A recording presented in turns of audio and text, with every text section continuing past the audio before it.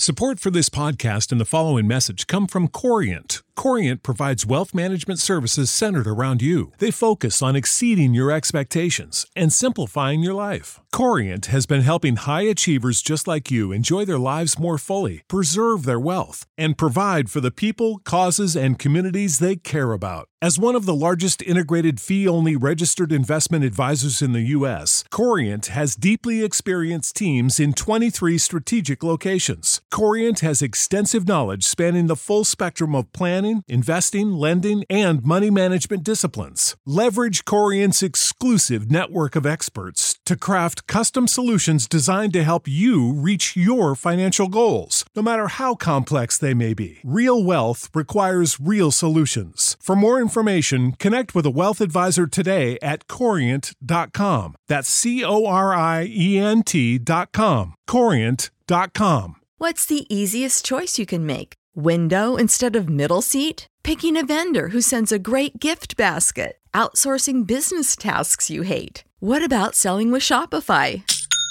Whether you're selling a little or a lot, Shopify helps you do your thing, however you cha-ching. Shopify is the global commerce platform that helps you sell at every stage of your business. From the launch your online shop stage to the first real-life store stage, all the way to the did we just hit a million orders stage. Shopify's there to help you grow. Whether you're selling scented soap or offering outdoor outfits, Shopify helps you sell. Wherever and whatever you're selling, Shopify's got you covered. Sign up for a $1 per month trial period at shopify.com/try. Go to shopify.com/try now to grow your business, no matter what stage you're in. Shopify.com/try. Welcome to SEC Fan Talk, the show by SEC fans for SEC fans and your source for all SEC news, stats, scores, and more. Want to be a guest host? Sign up today at secfantalk.com. And now for your hosts, Brandon Bird, Luke Alsop, and Brad Rush. Hey everyone, welcome to SEC Fan Talk, episode 10, hitting the Big Ten. It's week 9 of the college football, week 6 of SEC. I want to send a big shout out to Mr. Wes Boker for re-recording our intro. Sounds fantastic. If you need something recorded or some photography done, hit Wes up. His Facebook and Instagram is at Wes Boker. That's Bowker. Today's show is brought to you by the Hensley Group, Middle Tennessee's premier realtor and real estate investor. Whether you're buying or selling, don't waste time selling yourself short. Call the team that's ahead above the rest. Call the Hensley Group. As always, we have myself, Brandon Bird, Brad Rush, Luke Alsop, and our special guest today, Mr. Eric Hensley. How are all you guys doing this evening? Doing well. I'm ready to talk some SEC football. For those of you who don't know Eric Hensley, other than being a full-time dad, full-time realtor, starting and running a successful business, his past includes a little bit of SEC football with Nashville's own Vanderbilt Commodores anchor down. Before we get into that... as the laughter starts with the anchor. Hey, I thought it was a good addition. I love some of their new schemes of their helmet design and uniforms. We all know what all of us think about let's not say the backroom facilities, the facilities that the fans see and bleachers and so forth. If they could just get that, we've said that many a times on the show, if they could get that underway, they're an elite school. As far as academics, and always in baseball and every once in a while in basketball. They put a little bit more money into it, make it look a little bit more up to date, and the recruiting, it'll help. It'll give. Yeah, that's exactly. I mean, why don't they just share the Nissan Stadium? I mean, that sounds like that would be an upgrade. Yeah, the school does not support any kind of athletics whatsoever. Baseball is the way it is because they have players like David Price come back and donate to the facilities. So the $40 million a year they get from SEC with the media budget, I mean, do they really I know that there's turf management as far as the field goes, practice field, keeping weight rooms up to date and trainers and everything as it should be. Do they dump the rest of the money in the football field? I'm sorry, in the baseball field? I don't think they do. I got to be honest. So Vanderbilt's one of the only schools that doesn't have an athletic director or actually athletic program. So they're actually a part of the school themselves. So when everybody says they're hiring an athletic director, it's actually not the truth because Vanderbilt does not have an athletic director. So all those funds technically go into the school's fund. And they don't have any control over it when it gets there. Correct. Which is why the donations, direct donations from student athletes that used to play there do go directly to the sport of their choosing.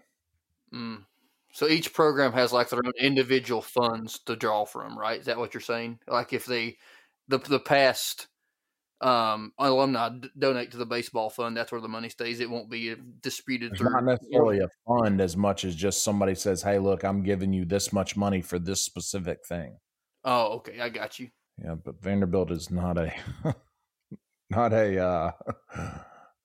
they don't care as much about sports as most other SEC schools. They've definitely put their fair share of baseball players out, and a couple of golfers coming out of there.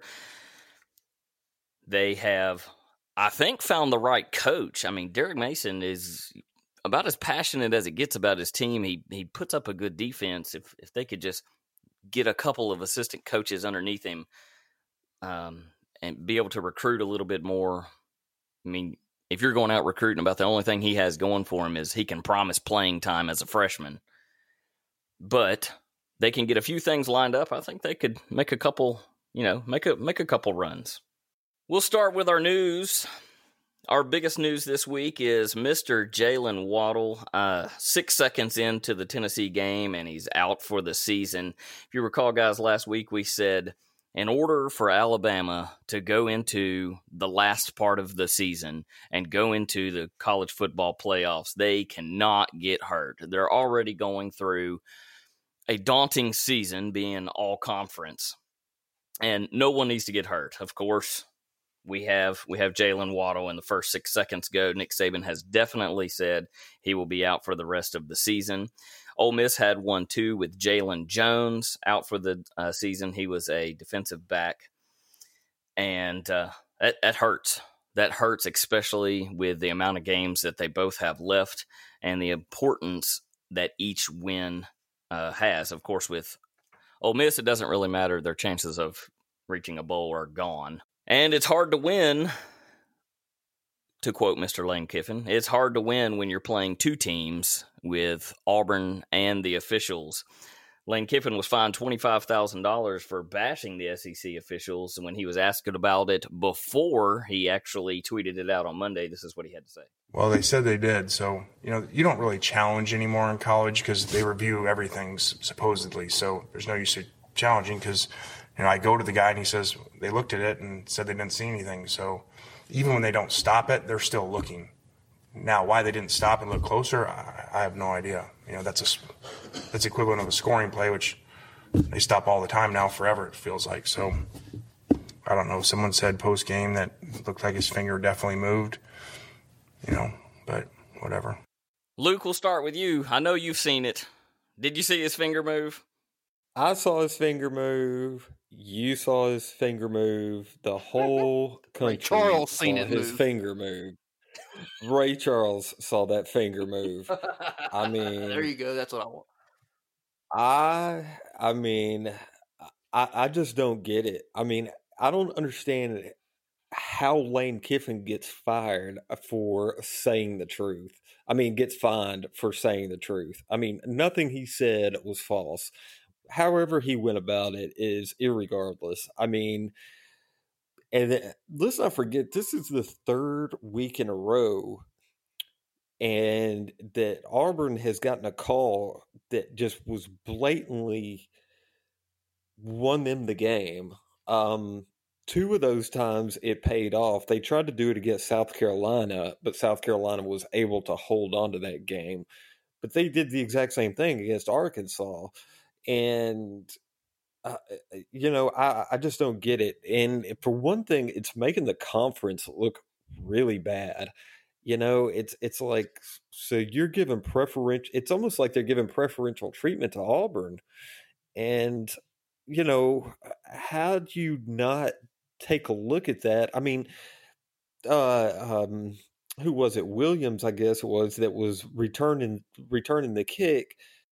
You could tell by his reaction that he knew he had touched the ball because he turned around and started sprinting towards it. And so for the referees to not take a look at that is just it's unbelievable. It's the 2020 craziness. It's all over the place. In the locker rooms, of course, preseason, in training. This is just a weird season. And speaking of weird season, have y'all checked out the polls? Has anyone really paid attention to it? Of course, we know number 1 and 2 sit where they're at. Ohio State wins a game, and they automatically jump to number 3 from number 5. Notre Dame stays. They drop to 4. Georgia drops to 5. And then some of this just makes no sense to me after you get scrolling on through the rest of that. One of them being Penn State. You're 0-1 in the Big Ten, and you're ranked 18th. How does this? This week Indiana. They play. They remain ranked. This week they play Ohio State. What happens if they lose to Ohio State? Well, it was Ohio State. They're still a good team. Let's keep them ranked. It makes no sense to me. The votes. Yeah, I mean, they're still probably going to keep them ranked even if they get beat by 30 points. I mean, they just got beat by Indiana, who hasn't beat a ranked team in like 8 years. I mean, how is that possible? I only thought Indiana played basketball. I've got 2 more for you. Number 23 and 24, Iowa State with a 3-2 record. Oklahoma with a 3-2 record, both ranked. Don't forget about USC. They don't have a loss, but they also don't have a win either. At 21st, they hadn't even played yet. They're 0-0. Oh, I guarantee you that Ole Miss would beat them, either one of those 2 teams. Coastal Carolina coming in at 20th. It's absolutely crazy. Florida's been given a little advantage because they haven't been able to play 2 weeks ago, last week with their bye week, so they still remain at 10. But 10 with Florida, 8 with Texas A&M, and then Georgia and Alabama. So that they're telling me that the middle of the pack of these SEC teams with 1 loss or 2 loss in an SEC conference, the toughest conference in the nation, none of them deserve to be in the top 25. Complete crap. Eric, what are your thoughts on that? Well, playing in the SEC is a little bit different, but I mean, Penn State's still ranked after losing a game, and Ohio State got ranked after not even playing. I mean, it doesn't make sense. So, I mean, things of that nature. But I think that the SEC as a whole, I mean, they're, with the exception of maybe Vanderbilt and maybe Ole Miss this year, should all be in the top 25 because they're playing in the hardest conference. They have the hardest schedule. Hallelujah, hallelujah.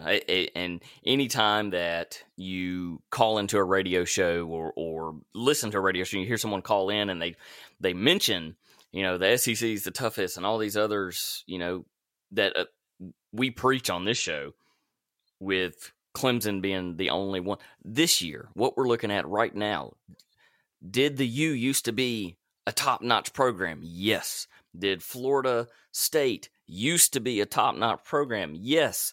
Did Nebraska used to be? Yes. And as a Tennessee fan, I feel it, guys. I'm sorry for you. I've gone through the rough times too. I understand. But let's be real. Didn't Tennessee used to be a good program too? Whom? I said Tennessee used to be a good program too. Exactly. I mean, when we're talking mid 90s, late 90s, early 2000s, all of these, the ACC was packed. The SEC has always been, but the ACC was packed. The Big Ten, there was a little bit, they were a little bit closer together as far as competition in each conference. And for the past 10 years, let's not go that far. Let's go 5 years. The past 5 years, there is no comparison into strength of schedule between SEC and anyone else. With that bit of news done, we'll jump into last week's results. Very easy week last week with only 4 games. We've already hinted a little bit of the Auburn and SEC officials versus Ole Miss. Auburn pulling that out 35-28. Your man there, Brad Rush, Mr. Bum Nix with his best game yet. He went 23 for 30, 238 yards and a touchdown. The big thing of him is no interceptions, while Mr. Ole Miss, Corral, Mr. Corral was 16 for 27, only 154 yards, a touchdown through 2 picks. Hard to win with that. I couldn't imagine. You know, we know how our own fan base is for our respective college that we follow. I don't know a whole lot of people that follow Ole Miss, but can you imagine if, like, let's say Tennessee in Pruitt's shape, if you're 1-4 this year, is Ole Miss fans and Ole Miss faithful and alum already looking to replace him?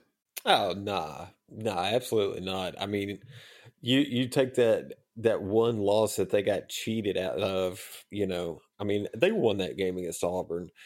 I mean, they just got cheated. And, you know, they had to play Florida in week 1, which was ranked in the top 5. You know, then they had to play Alabama a couple of weeks later, and they hung toe-to-toe with Alabama for basically 4 3/4 quarters, you know. And, you know, when I look at Auburn, though, I mean, to me, they really should be 1-4 right now. I mean, they got gifted 2 games. That's all you can say about that. But I mean, Ole Miss, they've got something with Lane Kiffin, and, you know, give him a year or two to actually get some good players in there.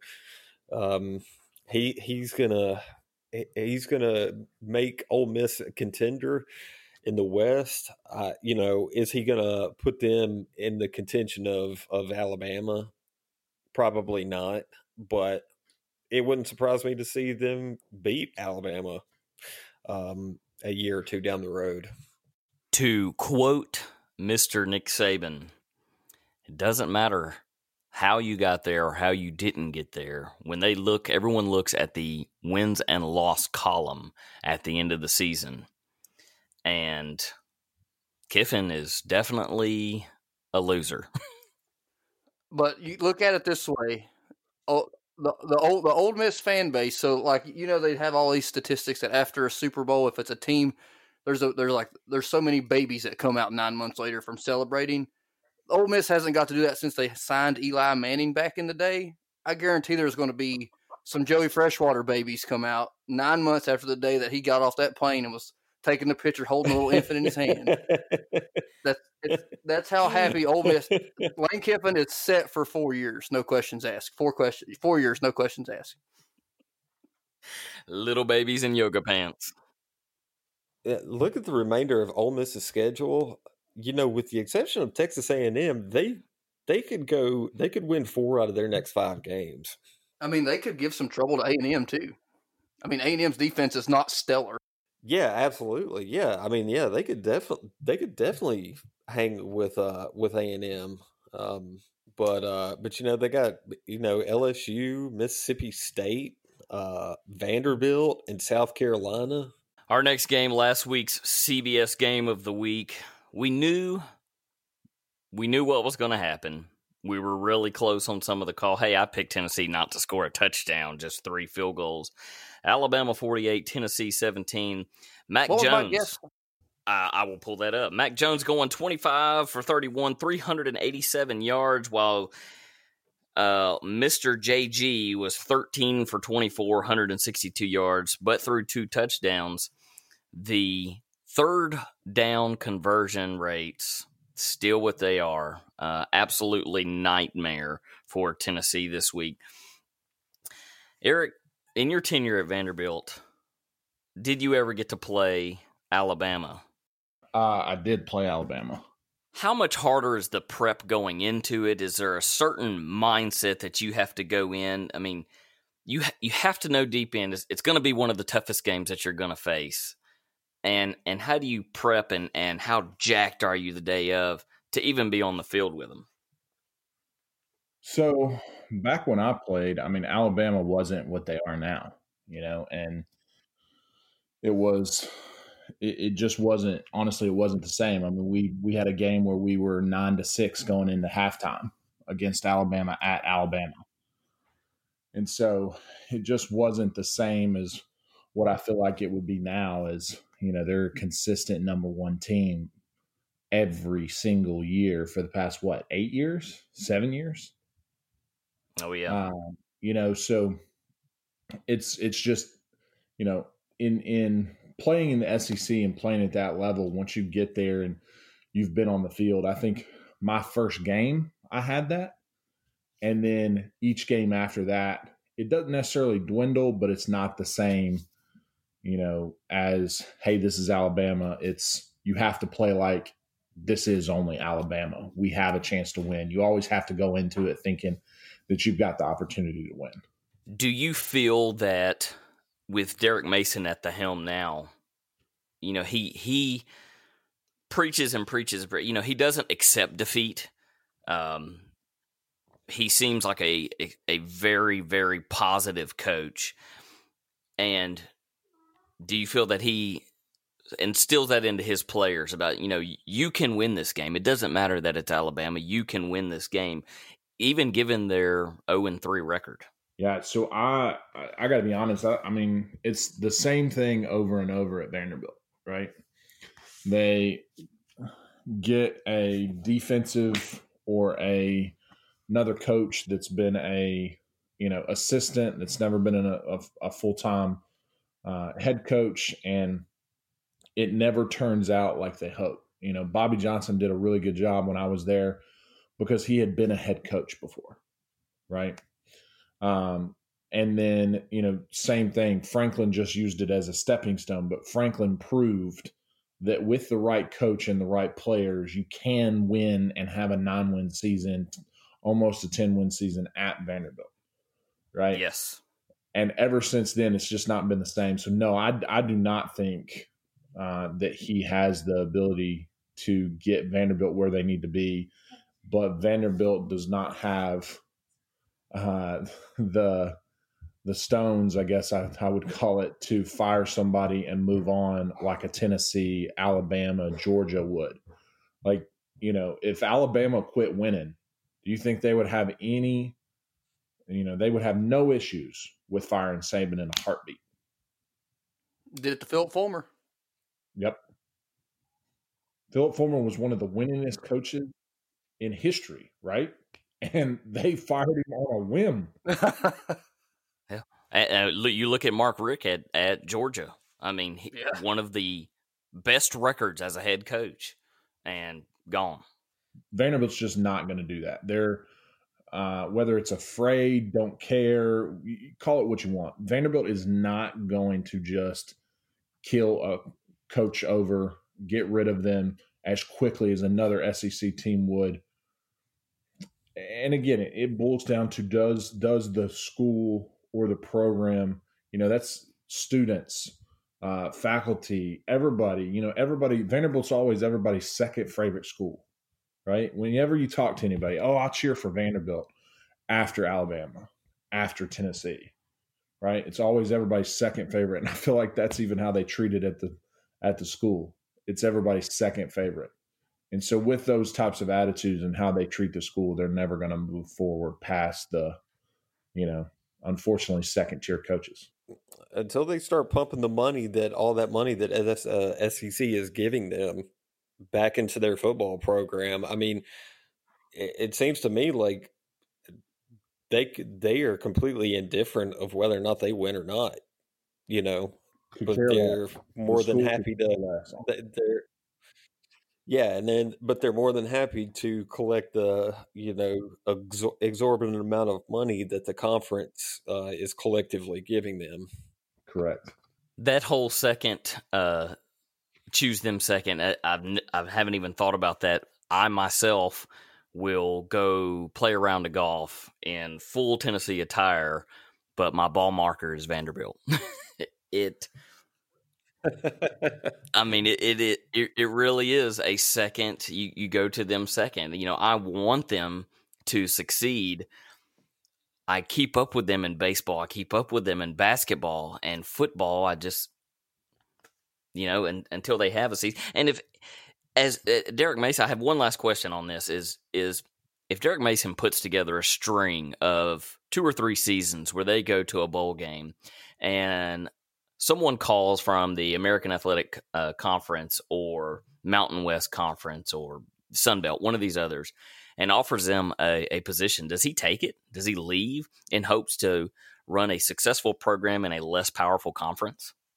No, because no coach that's going to be in the SEC is going to leave willingly for a non-SEC school. It's just not going to happen. Lane Kiffin.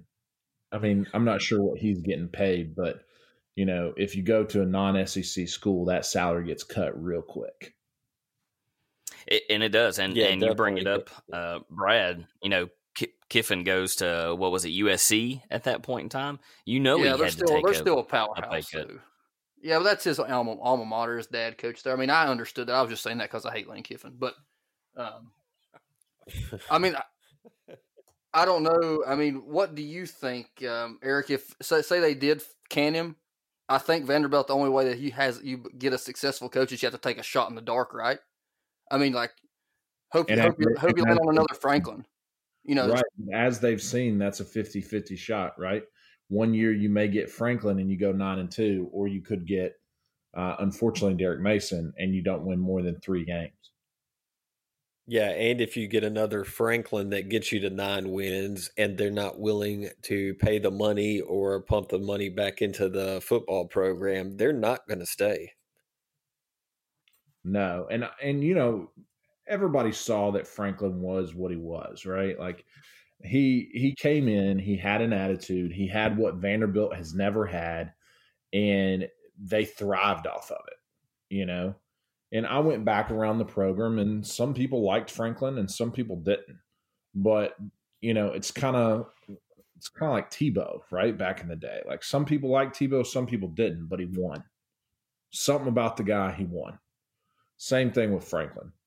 Some liked him, some don't. A lot of Tennessee fans definitely didn't like him. But he won, right? I mean, he had some swagger and he put asses in the seats, you know what I'm saying? Yeah, they sold out. They sold out. When I don't remember the last time that happened, except for when we were playing. When MTSU, I think Vanderbilt was 5-0, 4-0, and it was MTSU and Vandy, and they almost sold that game out. So there was some, and that was when Jay Cutler was playing. He sold out as well then. But since then, then Franklin came in and they sold out. And ticket sales have been down ever since. They always say if you didn't catch who's playing in Nashville, just look around for the other team's colors because there's more of them than there is black and gold. And it's sad.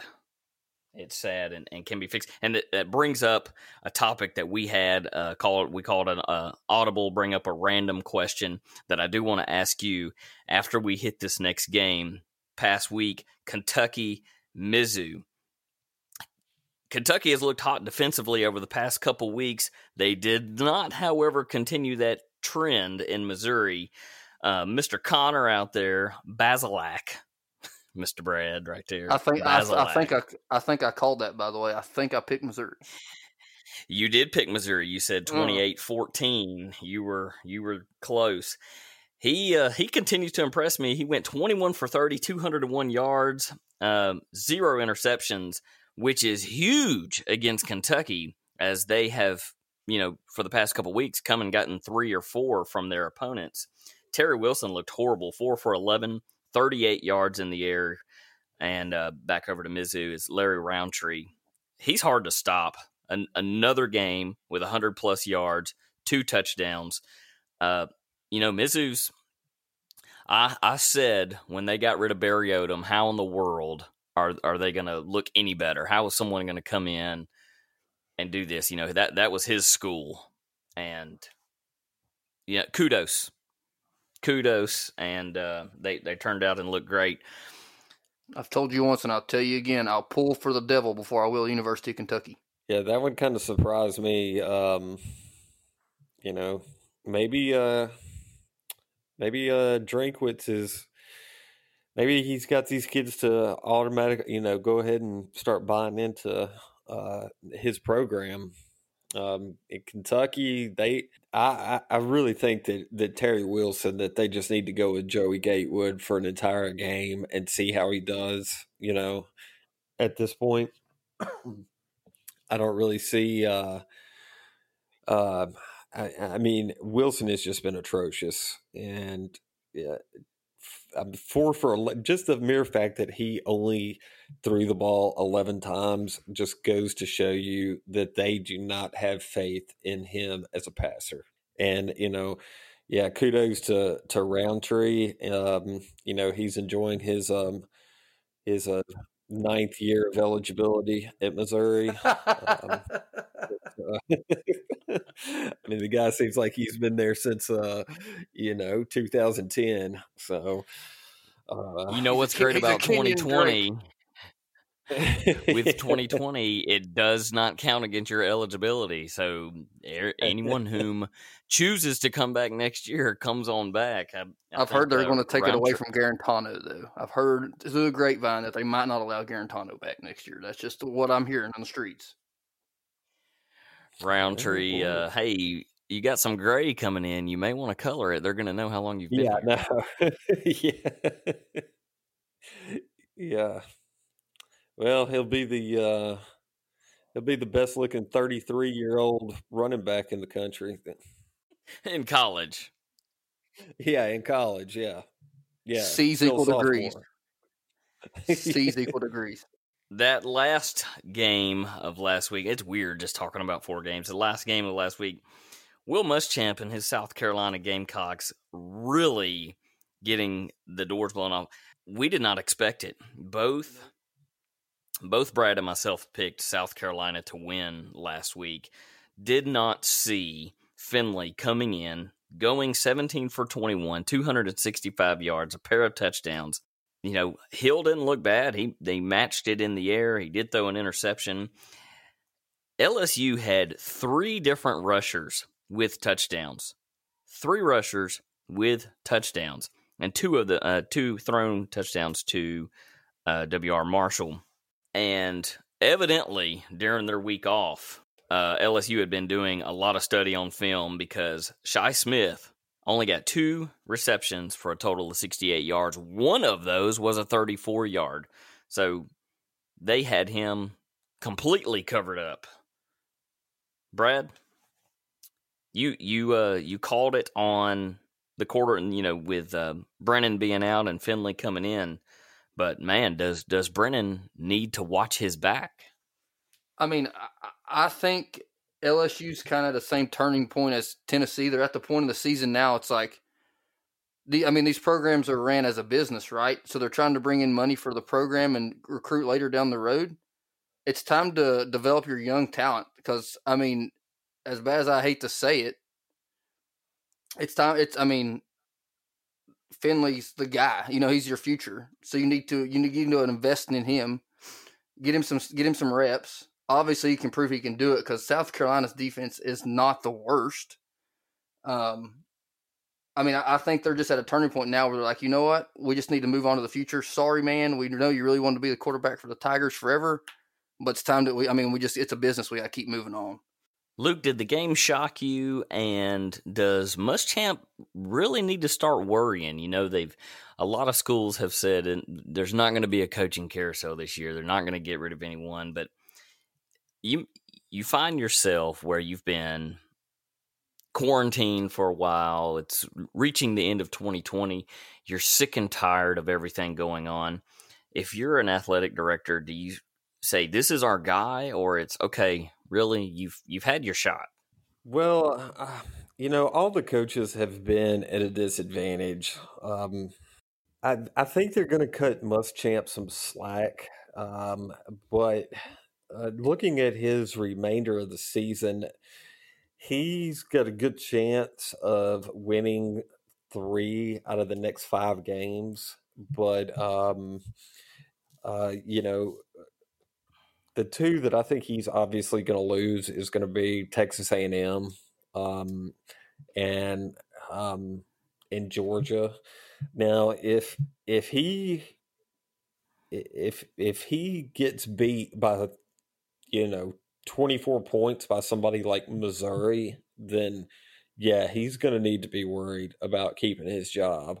Or gets beat by 24 by Kentucky, that's gonna I just don't think the fans in South Carolina, they've always been swaying back and forth of whether or not they like Muschamp. 1 week they love him, the next week they hate him. But I think he holds on to his job this season. But he is probably on the shortest leash of any returning coach for next season. I agree with you. I definitely agree with you. It's also tough when you got a team like Clemson in your state too. I mean, that also makes you look bad when you're like, oh, Clemson's over here winning all the time. Why can't y'all do that? SEC, you're supposed to be able to recruit better anyway. But if they fire him, who's on the market? Nobody. Exactly. Before we move into this week's games, we want to bring back around that audible question from a few weeks ago and get Eric's opinion on this. So the question was if the SEC wanted to open up a spot by replacing somebody. We want to drop one of the teams. Conversation was brought in about it being, maybe the youngest, that Missouri makes the conference look bad. Beginning of the season, we said Arkansas could be it. I think I was the one that picked out Arkansas because of their SEC record, which they've completely turned around this year, unexpectedly. And then, of course, Vandy was thrown in the mix. If you were to look at a team that maybe doesn't deserve, over the past 10 years, to be in the SEC and it open up a spot, who would you get rid of and who would you like to see fill it? So I think, a lot of things come into play when you think about the SEC. So I think about it as a higher level, which is kind of odd. But the reason they brought Missouri in to begin with was so that the SEC could get the St. Louis market and television ratings. Don't know if you ever. Yep, I've heard that. So, I've heard that before. So that is why Missouri got brought in to begin with. So if you're going to get rid of somebody, so Nashville, you've kind of already got Tennessee, but Nashville's such a big market that you're probably not going to get rid of Vanderbilt anyways, because they bring a level of increase to the SEC for academics, right? So Missouri, yes, they seem like that might be the best option, but I think the option is you add 2 more teams and don't get rid of anybody.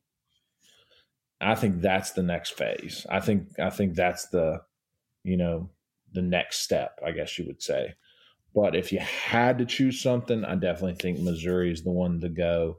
And I think you bring in as big a television market, whether that's in Oklahoma whether that's, I don't know. I think Oklahoma probably fits the best out of anybody.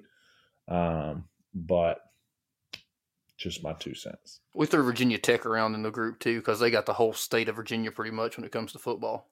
Correct. And Virginia Tech could compete on a lower echelon. They're not going to bring a Clemson, right? Which would make the most sense, given its location.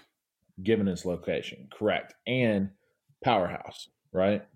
I would love to see Clemson come in. I've said that before, even if it's just bring them in for a year. Hey, give me them for a year. Let them try out for a year. And when all the Clemson fans are begging for them to go back to ACC because they can't compete with the SEC schedule, just let them go. We'll call them the new Notre Dame, bounce in and out of conference as they see necessary. I do hate Notre Dame. I hate how they rank Notre Dame number 4, and they're terrible. He's not wrong. Oh, crap. Everyone's playing conference only this year. What are we going to do? Hey, ACC, you want to let us in? Sure. It'll help our rankings. Helps the TV for sure, because they got a national game every week. They really, you got to give them that. The beginning and end of me watching a Notre Dame game consists of Rudy. I mean, if there's nothing else on, you might watch kickoff. It's like watching a NASCAR race, right? You watch kickoff, you sleep through 3/4 of it, and you wake up to watch the last 3 minutes. I watch Notre Dame almost every weekend because I'm going to root for whoever they're playing. And don't get it twisted, NASCAR is my favorite sport, so I can knock it. You know what I'm saying? Listeners, if you want to see a funny image, just stop by SECFantalk.com and check out the host section and check out the picture there of Mr. Little Fleece Diaper Baby Jesus Brad Rush. Hey, I'm like Benjamin Button. I don't age. I age reversed. That is one glorious photo, my friend. Week 6, we get a little bit more games this week, being that only 2 teams are on a bye week. South Carolina, Tennessee. It's crazy that the spread for Tennessee is still plus 21. They're not even playing. How in the world does this happen? Crickets. Do y'all hear that? Crickets. I had to check and make sure my mic wasn't muted. I was looking up, trying to find that daggone picture. I couldn't find it.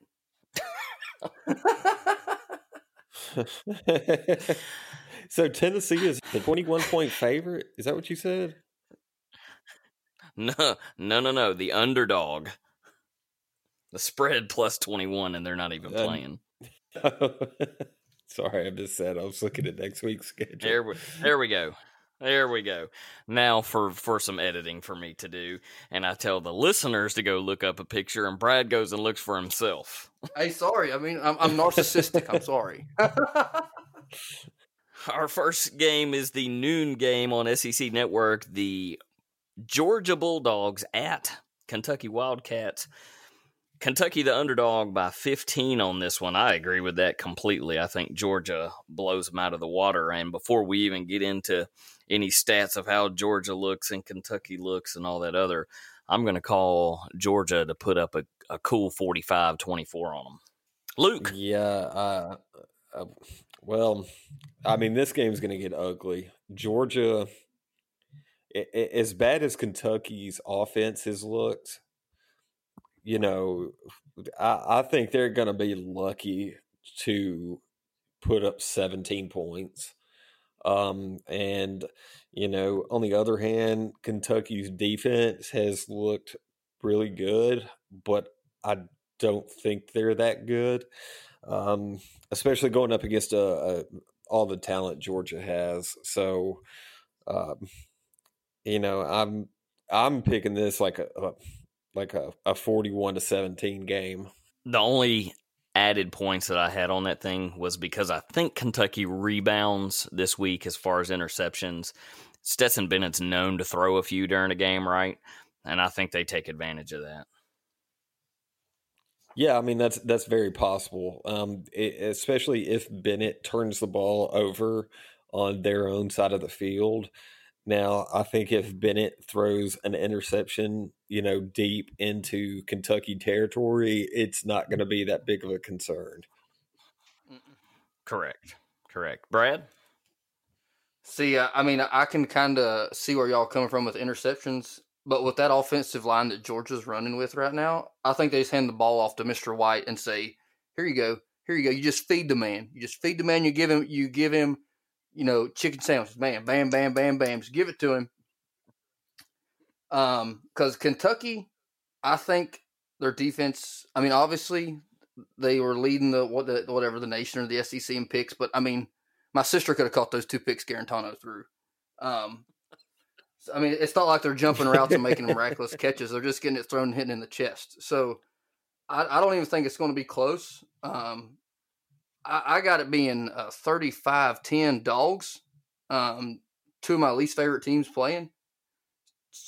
But I just think they just. I mean, like I said, Stetson Bennett. He's the hot topic word used to be back in the day. What was that? He was a system quarterback, so he just went out there and managed the offense right. He does a pretty good job of it. He's not great. He's not awful. If he does have a couple interceptions, like I said, I don't think it's going to be a big deal. They just keep the ball on the ground with that offensive line, just push Kentucky around. And Eric, the Georgia and Kentucky game. Definitely a blowout on Georgia's side. I think it could be as bad as, 40 plus spread. Not sure exact score, but definitely Georgia blowout. Our second game, the 3:30 CBS game of the week. LSU at Auburn / SEC officials. They're in Auburn right now. Right now, it is a underdog of Auburn by 3. So they're saying this is going to be a close game. I don't know. I don't. If they do not have help, if everyone is peering down on the officials and really, everything's being scrutinized, everything under a microscope, they're going to have to call a good game. There may be a lot more penalties in this game because they're going to be looked at. I'm going to go with LSU on the win. I just think it's going to be a little higher. 28-17 LSU, and we'll switch back around and go to Eric on this. Neither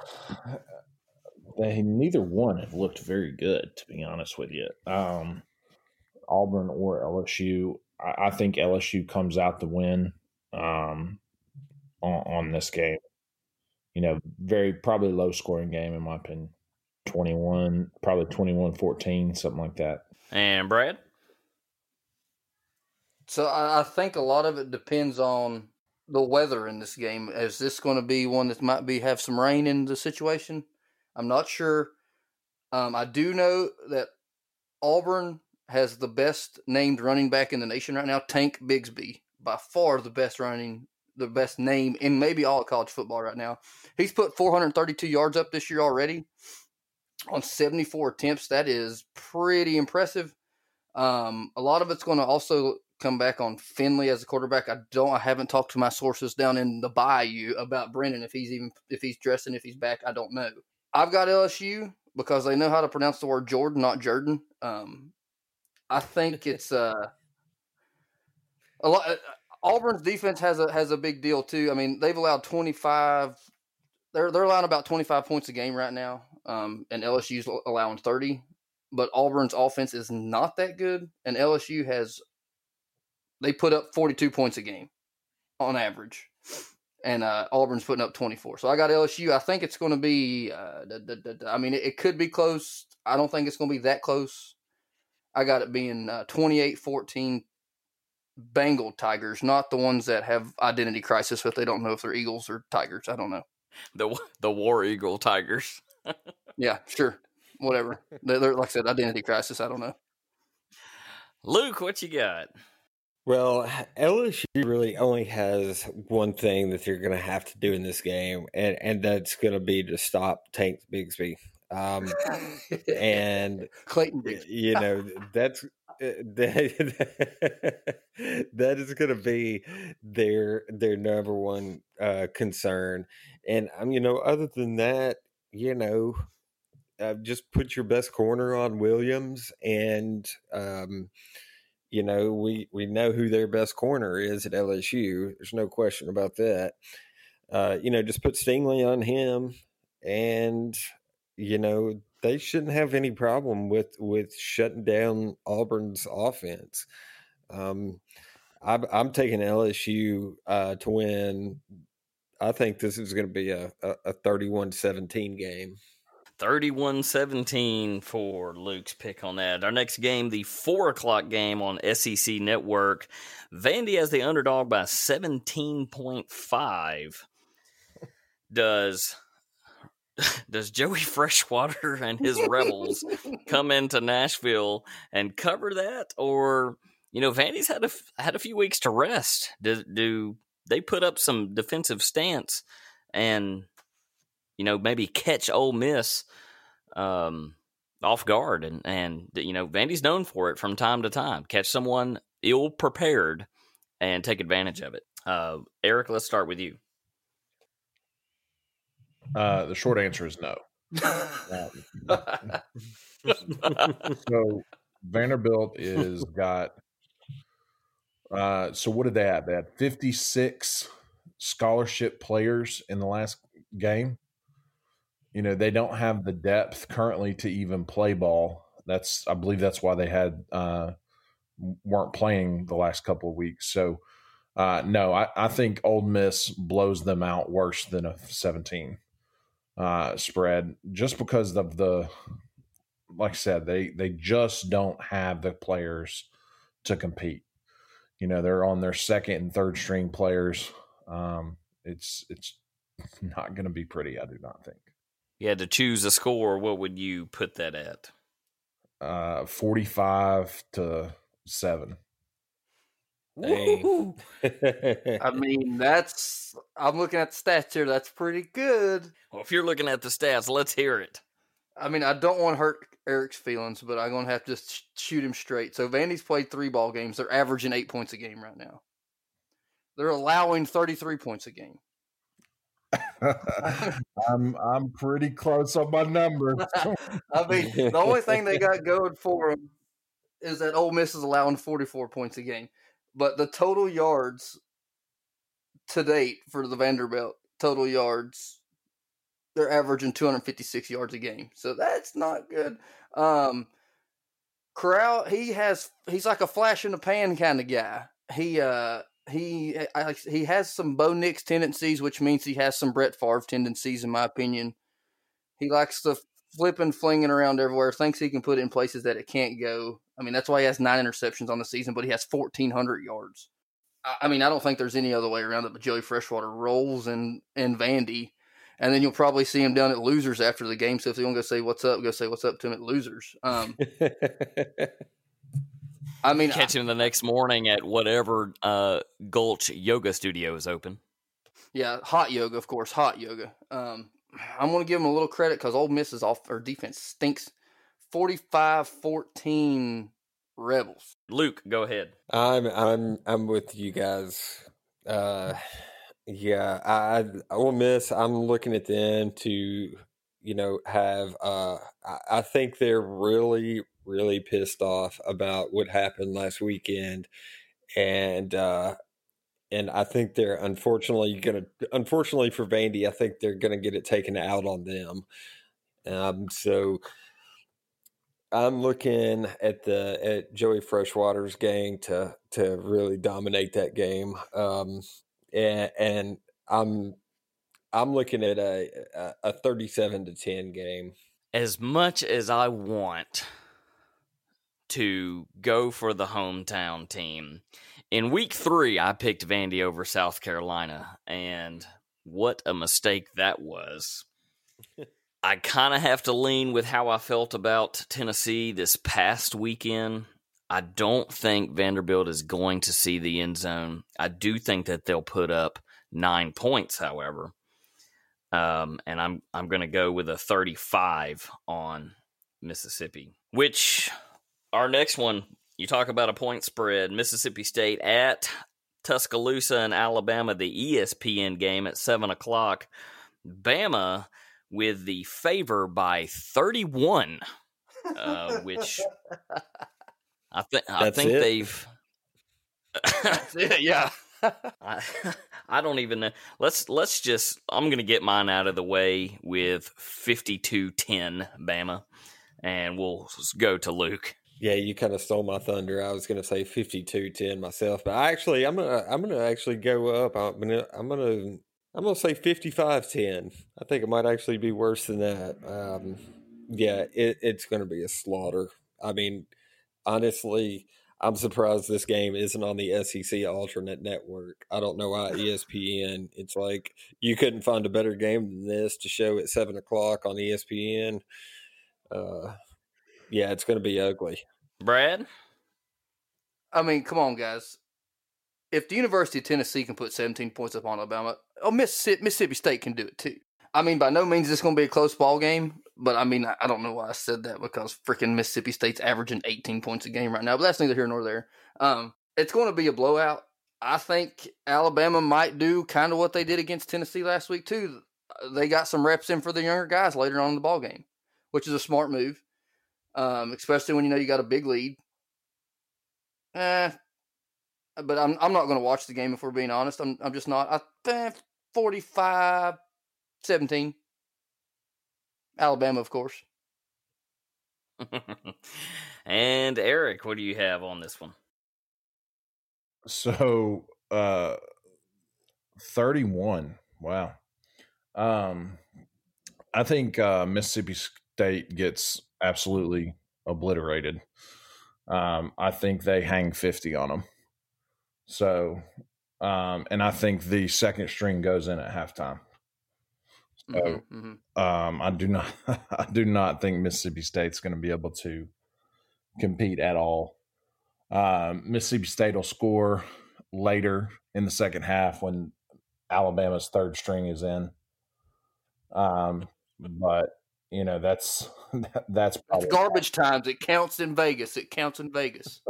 That's probably about it. I'm going to say 49 to probably 17. Hey, I tell you what, on a side note, if talking about quarterbacks, I was a big, I was really hesitant about Mac Jones, but man, you got to put him up there with Trevor Lawrence as far as he's the real deal. He really is the real deal, and Waddle going down is a huge loss for Alabama, but he's got weapons just all over the field. I mean, Mechie, and it's just that whole team is just losing Waddle. Yeah, that's going to hurt. It's going to hurt them when they go up against somebody like Clemson or Ohio State. To have that kind of weapon not there. But yeah, Mac Jones is just, that kid is on fire this year. Yeah, I mean, Mechie's the workhorse. Waddle was the deep guy. But you know how Alabama is. They can reload easy. Mechie last week stepped up and got 7 receptions for 151 yards. Passing yards, Mac Jones, 1,905 for the season. Najee Harris as a workhorse with 595 rushing yards. Jalen Waddle had 557 receiving yards. They're just built. I mean, what they're you call built. The truth. They're just the truth. Najee has 14 touchdowns, guys. I mean, that's our 7:30 SEC Network game, the Arkansas at Texas A&M, with Texas A&M favored by 11. We've talked about Texas A&M multiple times this season. The preseason hype about them possibly contending in the West. They'd show it one week and the next absolutely nothing at all. I think 11 points is about right, depending on what Arkansas's defense and if they could get some turnovers away. I'm gonna give it to Arkansas on this one and throw a 35-28. We'll swap back around and start off with Eric on this one. So I think you're close on that, but I think I'm going to go the other direction. I think A&M edges Arkansas. I'm going to say 28-21. And Brad? So you're kind of stealing my fire there, Bird, because I thought I'd be the only one dumb enough to pick Arkansas. As many times as I've told you I hate Woo Pig Sooie. I think a lot of it's going to depend on Felipe Franks, though. Him being a veteran quarterback in a game like this might be able to pull Arkansas, through for the win. I'm going to pick Arkansas too. Mond has not really impressed me that much. I mean, he's been okay. He's not as good as what he's supposed to be, but he also doesn't have that much help around him. Spiller's coming to come out to be a really good running back. Smith. I mean, it's bad when a running back is leading in receptions and yardage on the year, though. I don't think that's good. I've got it 23-21 Razorbacks. Hey, I mean, if Arkansas is going to win, it's going to be in a close ball game. If Arkansas wins, it's got to be a close ball game. To bring in Luke on absolutely. That, I want you to start off, Luke, hearing the words that Felipe Franks is a veteran quarterback. I mean, Franks is a talented kid, and like I say, one out of 5 plays, he's the best quarterback in the country. Arkansas, they've got a heck of a. I mean, they've got a pretty good team, and Texas A&M. I still have my questions about them, even after they beat my boys. But yeah, I think this is going to be a lot closer game, and I think they definitely cover the spread. But I'm taking Texas A&M in a 28-24 ball game. Good teams win, great teams cover. We finally get a little distance between us in the picks there, so that's going to be the interesting game of the week. Imagine that. We'll bring it down to the last game. Missouri at Florida, 7:30. This one's on SEC alternate for some reason. Better than Alabama game. With Florida favored by 13.5. Luke, it's your team. We'll start off with the Gator Lover. Well, I tell you what, them not playing these last 2 weeks, the offense at Florida, they should have just relaxed. They should have just taken that 2 weeks and just, they didn't even need to show up to practice. But if their defense... Mullins lied. He held scrimmages the whole time. There wasn't a person sick on that team. He's like, we got to get this defense under control. Yeah. That is the one thing that they have to get under control. Going up against Missouri, the defense is not going to have to be stellar to beat Missouri. The offense is going to be fine. I'm looking at Florida to kind of. I think the game might actually be close leading up to halftime, but I think Florida starts to pull away in the second half. I'm gonna go. Let's see. I'm gonna go 31-20, Florida. Brad, what you got on this one? I hate to be the bearer of bad news, Luke, but you're wrong. I think Missouri has a real chance to win this ball game.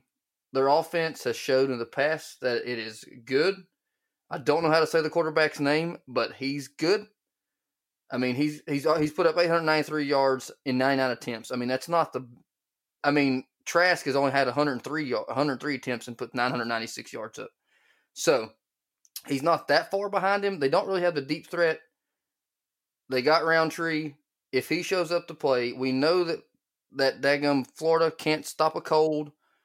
Their defense is awful. I think it's going to be close. I think it's going to be a touchdown. I think it's going to be 28-21 Missouri. Oh, hey, with as bad as Florida's defenses look, that wouldn't surprise me. And Mr. Hensley wrapping up the final game. Who do you have on the Missouri and Florida? I think it's Florida. I don't think Missouri is going to be able to pull it out. I'd say 35-21. 35-21. So I this is a rough one for me just because you know that Florida can put up 600 yards 400 yards of total offense or more. The first game of the season with that big one. The problem is that their defense allows it right back at them. Mm-hmm. They do get equal playing times on the field, so everyone gets rested up. I'm still going to pull. I'm going to say Florida on this one, but a 35-28 on that final. Yeah, I mean, Missouri's going to be able to score points against Florida. I mean, there's no doubt about that. I just don't think they're going to be able to keep up pace scoring with Florida in this game. I mean, somebody's got to play devil's advocate. Come on, guys. I'll start calling you the gambler.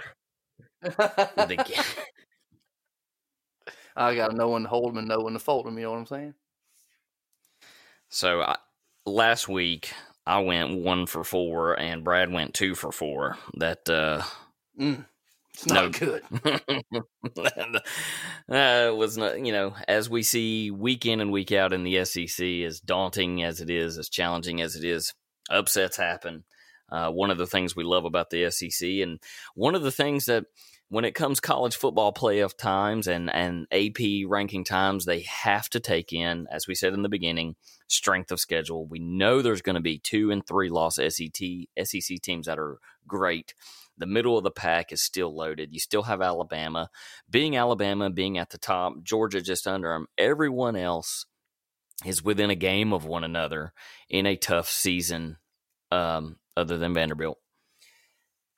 And everyone is fighting for a bowl game now, other than Vandy and Ole Miss.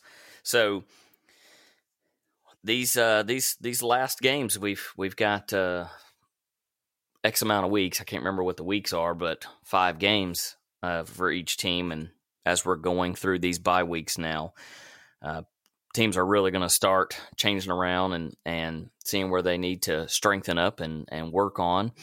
And these last ones are going to be something to watch and something to remember, I do believe. Things that you haven't seen, streaks that you've seen not broken, like Arkansas busting a 20-game SEC losing streak. Who would have thought it? It's 2020. Anything can happen this year. So one last word I want to get from our special guest, Mr. Eric Hensley. Eric, I want to thank you very much for joining us. I want to share a thing I saw the other day on Twitter. It was a picture of a board, and it looked like maybe it was Georgia's board, and I think I've brought this up again. The amount of, or the percentage and the amount of people from high school to NFL in football and how low that number goes. And I think it ended up being 1.6% of high school players make it to the NFL. And the purpose of the board was to teach education, to say, get your degree, use your degree, and use this opportunity of this scholarship in a real world scenario. And you see so many people who didn't do that. And then you see smart, talented guys like yourself that have gotten their degree and from a great college and have gone out into the world and used it. And like yourself is starting your real estate group and now your investment side, and just make things happen for yourself and your family. What is it that drove you into the real estate market? It's a dog eat dog out there. It seems like in the past 10 years, it's gotten much, much harder to do. it seems like the changes that you've made here in the past years, you've kind of set yourself up for if we kind of have a little downturn in the market. I hope we have a downturn. So first of all, I would say this, and I am a very, if you want to call it, left wing of the go to college group. So I think they should pay players. I think that school should be optional. Like I am a very on that side of the football realm, just because of, I've lived it. I know how hard it was to get up and go to engineering class and then go to, 2-a-days. So that would be my first thing, is that there's opportunity, all over. Like I know guys who didn't even graduate high school that have gone on to be much more successful than I. So that would be my first thing. I'm kind of the wrong side of the track, I guess you could say, on that. But as far as the real estate goes, I mean, I got into real estate by chance, honestly. I was building a house and got recruited by a national home builder. And that was in 2011. And, the market was, not great then, and kind of just learned my way up. And then now, honestly, the drive is I want to own a lot of different units. I want to help a lot of different people. And,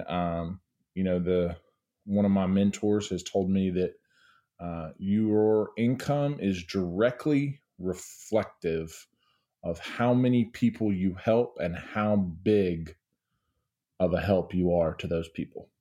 So I want to help millions and millions of people and help them solve very large problems. And that's finding houses or getting rid of a house, or providing affordable housing, which is a big thing right now that we're diving into with apartments and stuff of that nature. So that's kind of the goal and what I've been getting into. It's funny that you talked about the left side of that. It's a topic that we have planned here in the next probably 2 weeks.